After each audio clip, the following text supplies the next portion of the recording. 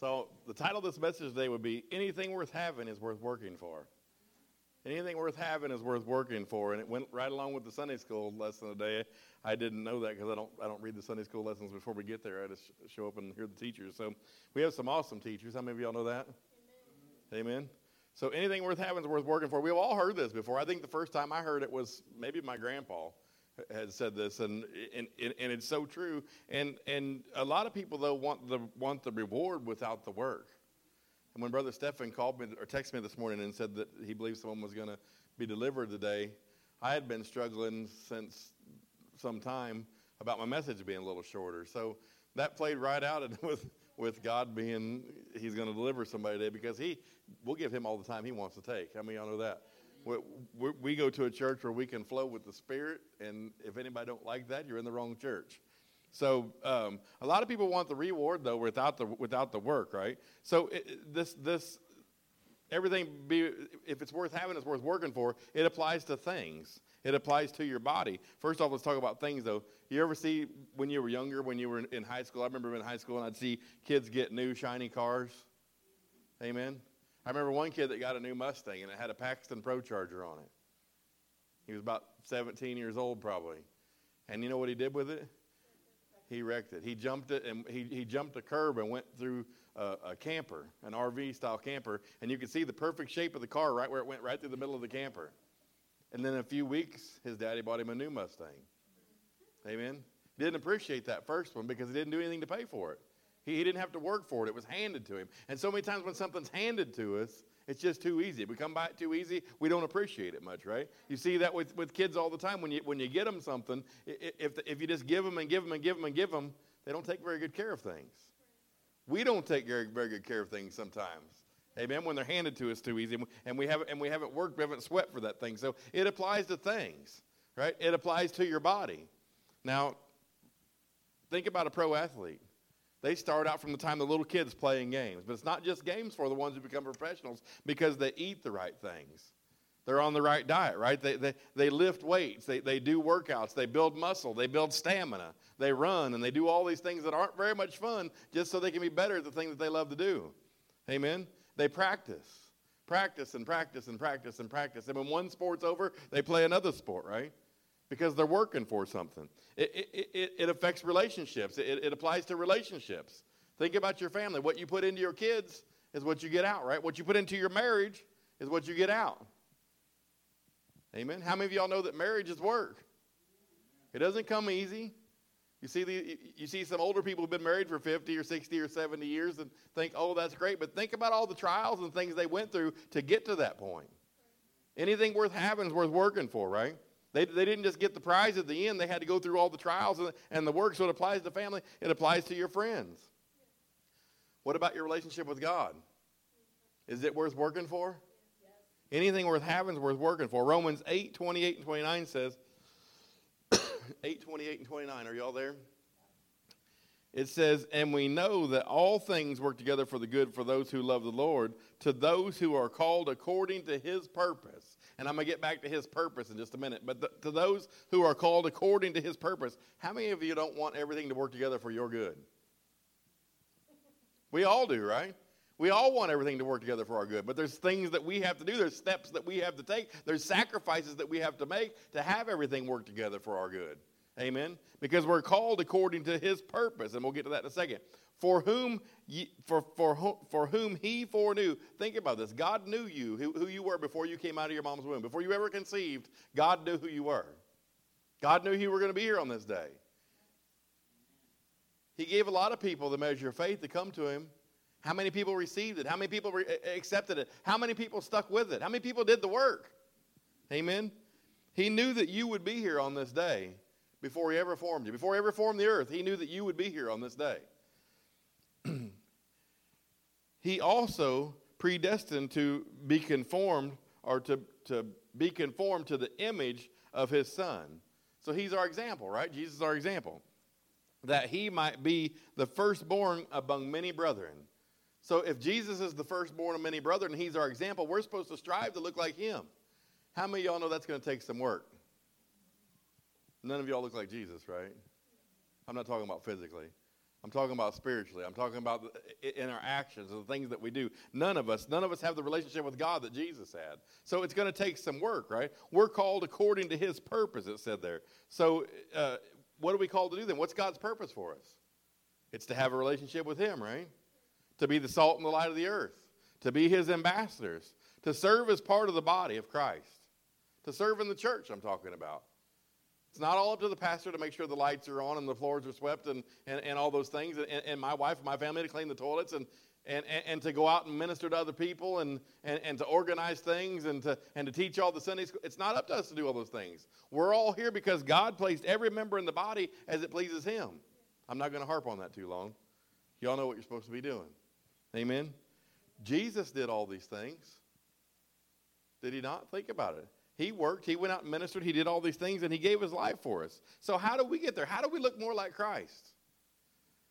In Acts 2:38 and 39, the first step, Peter said, is as soon as, you all know what happened, we used the scripture last week. So he says, then Peter said to them, repent, let every one of you be baptized in the name of Jesus Christ for the remission of sins, and you shall receive the gift of the Holy Spirit, for the promises to you and to your children and all that are far off, as many as our Lord God will call. We're called according to his will, right? You're called if you're sitting here. I know that every person sitting here today believes in God, right? So he gave you the measure of faith to even be able to believe in him, so you're called, right? This word repent, though, he says to them, repent. So the first step in our Christian faith is to repent. Well, not the first step, because God has to give us the measure of faith first, right? And then we're convicted. We're convinced that he's real. We're convicted. We know that we have sin on us. We know that we need a Savior. So then the first step that we take after that is to repent. Amen? And this word repent in the Greek means to change one's mind, i.e. to repent. To change one's mind for the better.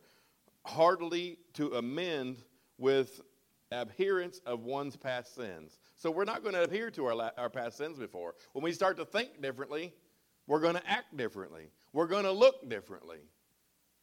Right? My life looks nothing like it did before I came to God. No one should. Amen? Because we're not going to adhere to those old sins anymore because our actions changed because our minds changed. Right? We have different thoughts. I have different interests now. Amen? I want to do different things and hang out with different people and accomplish different things and help people and all those things. I want to do things differently. That's how we begin to look more like Christ is through changing our mind. Our thoughts have to be different. Your actions will never be different if your thoughts are still the same. Amen. Romans 12:1 and 2 says, I beseech you, therefore, brethren, by the mercies of God, that you present your bodies a living sacrifice. We have to put down the things that we've always wanted to do. Amen. The things that we want to do before we came to God, we got to sacrifice those things. Lay them aside. No more living in the natural. Amen. Become more spiritual. As a living sacrifice, holy, acceptable to God, which is your reasonable service. We have a service to God for his will, right? To do his will. We were called to do his will. Reasonable service. And 2 says, and do not be conformed to this world. That's hard for a lot of us to do right there. Because we come into God, we come into church, but it's so easy to get back to the flesh. I'm going to get to that in 1 second. Do not be conformed to this world, but be transformed by the renewing of your mind. Your mind has to look differently. Right? Anything worth having is worth working for. But to get your mind changed, it's going to take some work. By the renewing of your mind, that you may prove what is that good and acceptable and perfect will of God. Right? In Romans 8:28, it called it according to his purpose. Now we're talking about God's will. Wouldn't you think that God's will and God's purpose are right along the same lines? Right? So what he wants us to do. It's easy to go back to the flesh, but we all need work right here, right? New Christians and more mature Christians alike. We all have to work on our thought process. Because we can get in our word for a while, we can study, we can read, we can put on the armor of God, we can do all those things, and then we slip and mess up. And then we get busy with life, and life happens, and you all know the deal. Things happen, or someone offends you, or someone makes you mad, or whatever it is. You just get busy. You forget to spend your time with God. Wherever it's at for you, fill in the blank right there. Mine is my time. I am not good with my time. I have too much stuff going on to get everything done, right? So God gives us talking about going back to salvation in your thoughts. Isn't it ironic that he calls it the helmet of salvation? The helmet of salvation, a helmet to put on your head to protect your thoughts. The number one place that the enemy is going to attack you is in your mind. So we have to get on our helmet of salvation every day to protect our thoughts, to protect our minds. He's going to come against you. He's going to oppose you. He's going to oppose all of us. Don't think that you're above that thing. He's going to oppose us. And then he gives us a shield of our faith, right? He gives us the faith, and then he says, you protect your head with your helmet, and then you have your shield of faith, right? But our faith has to be in God. That seems pretty simple. Have faith in God. The Bible says that, have faith in God. Seems pretty simple, doesn't it? But look at your life today. What's your faith in? What's our faith in? Because if we have faith in God, we're relying on God. We're leaning on God for everything. Anything and everything. We know that he is the source, not a source, when we're relying on God, right? Because we'll have faith. We've got faith in something. Everyone's got faith in something or someone. But we have to make sure that our faith is in God. That should go without saying. It should, when we say have faith, that's not enough information. You have to have faith in God. And how do you know you have faith in God? You agree with God. When we have faith in God, we agree with God. We have to get into his word, learn his word, agree with what his word says, right? Confessing his word over our lives, over the lives of our loved ones. Y'all are quiet today. James 2:14 through 19 says this. What does it profit, my brethren, if someone says that he has faith but does not have works? Think about that. Can faith save him? You can't be saved by faith. God gives you the measure of faith, but you have to confess your faith, right? You have to confess that his son died on a cross for your sins. You got to confess that you needed saving. You all know the things that we believe in here. So just by believing merely alone, you're not saved. You have to confess it with your mouth. It takes works. It takes you. And I'm not in any way saying that you can earn your salvation. That's not what I'm saying. But I'm saying there is work that goes along with your salvation. If a brother or a sister is naked and destitute of food, 16 says, and one of you says to them, depart in peace, be warmed and filled, but do not give them the things which are needed for the body, what does it profit? 17 says, thus also faith by itself does not have works. Also, the faith by itself, if it does not have works, is dead. There are things that go along with our faith. God gave us the measure of faith, but we've got to do something with it. We've got to work. We got to work through our salvation, right? But someone will say, "You have faith, and I have works. Show me your faith without your works, and I will show you my faith by my works." Right? You judge a man by his fruit, right? Because you could have all the faith in the world, no one's ever going to see it. Amen. You can set on your faith, and nothing's ever going to happen with it. We've got to have works that go along with our faith. You believe that there is a God. Well, do you? Even the demons believe and tremble. It goes on down into verse 26 and talks about Abraham and how Abraham was made righteous by his actions.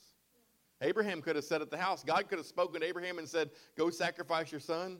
And he could have said, I believe God would save my son, and sat at the house. And what would have happened for Abraham?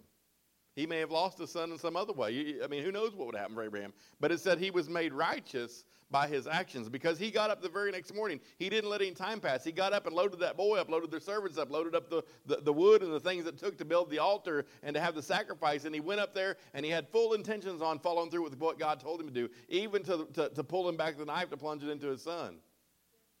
You all know the story. And then the sheep appeared, or the goat, or whatever it was, and they had an action. So you have to take action through the Word, right? Because if we're going to agree with God, we've got to know the Word. How many know if you don't know what God said, you can't agree with Him? Right. You'll never be able to agree with His Word if you don't know what His Word says. So we've got to get into our Word. That's why we quit putting all the verses up here on the board. For you could bring your own Bible, or you could get the one on the back of the chair, and you could read it for yourself. You've got to get into God's Word. We've got to get into God's Word. We've got to study God's Word, read God's Word, have that fellowship time with Him, have a relationship with Him. Because we'll never learn to trust Him if we don't know what He said. Think about that. If we don't talk for years and years and years, you've had people in your life before that you haven't talked to for a long period of time, and then when you come back around them again, it's a little bit awkward sometimes, isn't it? It's a little bit different. I've had family that I used to walk into their door without knocking on the door. Just walk in and you can get in the refrigerator or whatever you want to do. But if you ain't seen them for 5 or 10 years, you go back and knock again. You don't just walk in anymore because things change. Amen? So you take action through the word, through the sword of the Spirit, the Bible calls it, which is God's word. So the devil's defeated. He's already defeated. So if we would take that word and use it. Now picture this. I heard a preacher preaching about this a while back, but he was talking about using the word, the sword of the Spirit, the word of God. And if the devil's defeated and he's already captured, how many you've seen people in movies or whatever, they would stick that sword in their back of their captives or the defeated people. They'd stick it in their back and they would force them to go wherever they wanted to go with it. How many of y'all know if you got a big sharp sword stuck in your back, you're going to move along. You're going to go wherever they're guiding you to. That's what we should be doing with the enemy, with God's word, by agreeing with God's word, getting to know God's word, agreeing with God's word, and then sticking that sword of the Spirit in his back and pushing him out of our life, pushing him out of our mind, our thoughts. Amen? Pushing him out of those things, pushing him out of our families, pushing him out of our lives. Faith comes by hearing, and hearing by the word of God, and hearing and hearing and hearing and hearing. But we have to agree with the word. How many of you know that God's will is his word? Right? He said what his will was. He had men pen it down for him.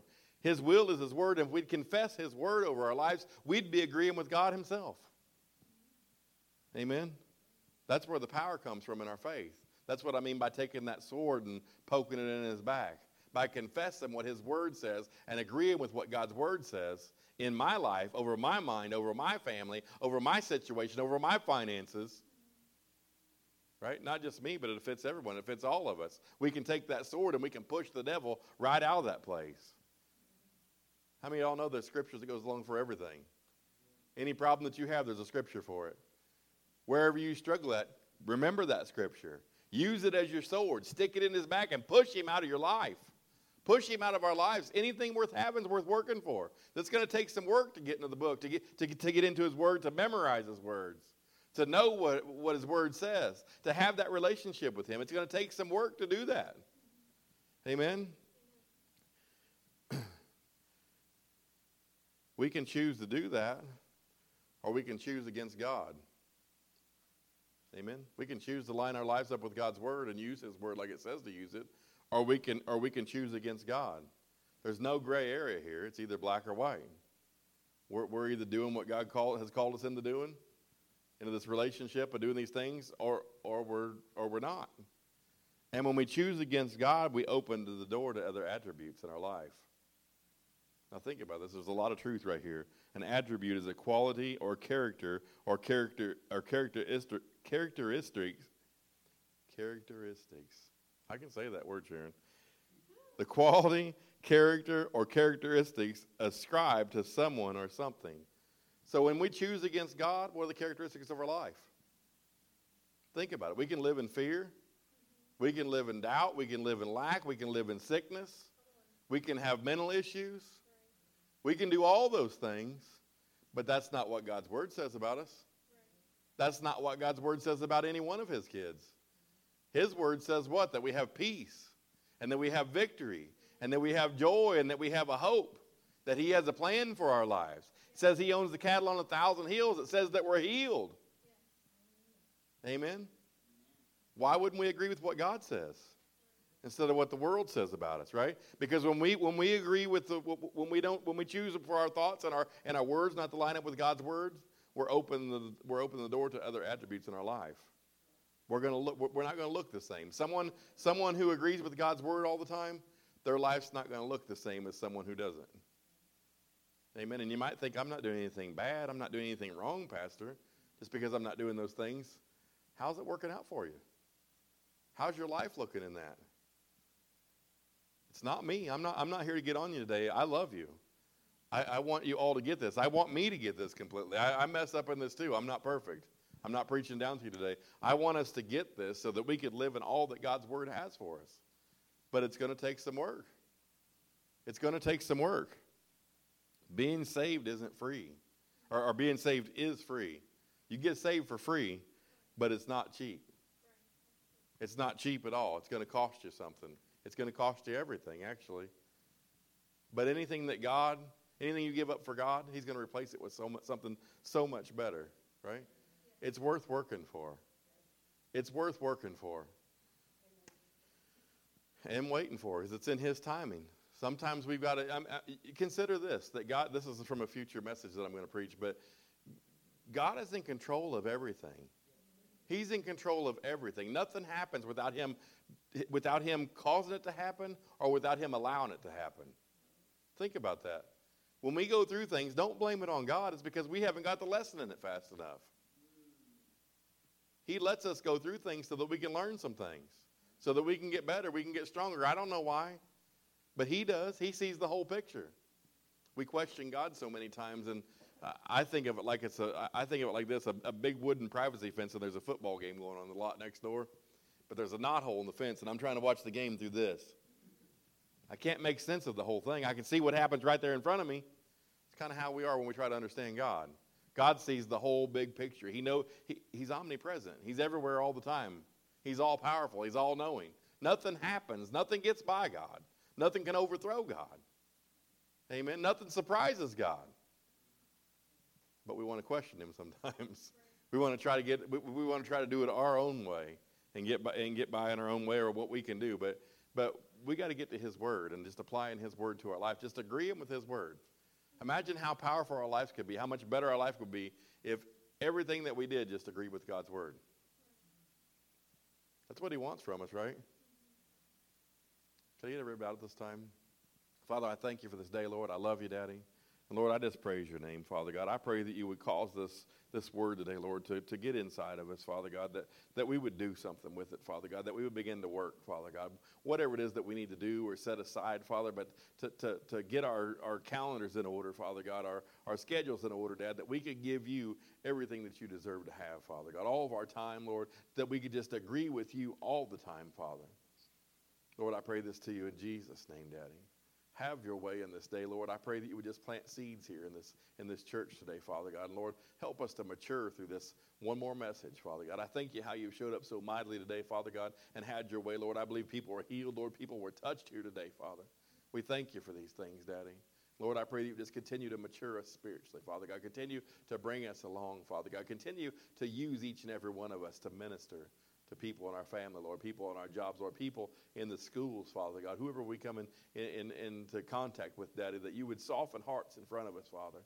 Lord, that you would give us a wisdom to know when to open our mouths, Lord, and what to say, Daddy, what not to say, Father. Lord, we pray this to you in Jesus' name, Father. Have your way. Please protect us in Jesus' name. Amen.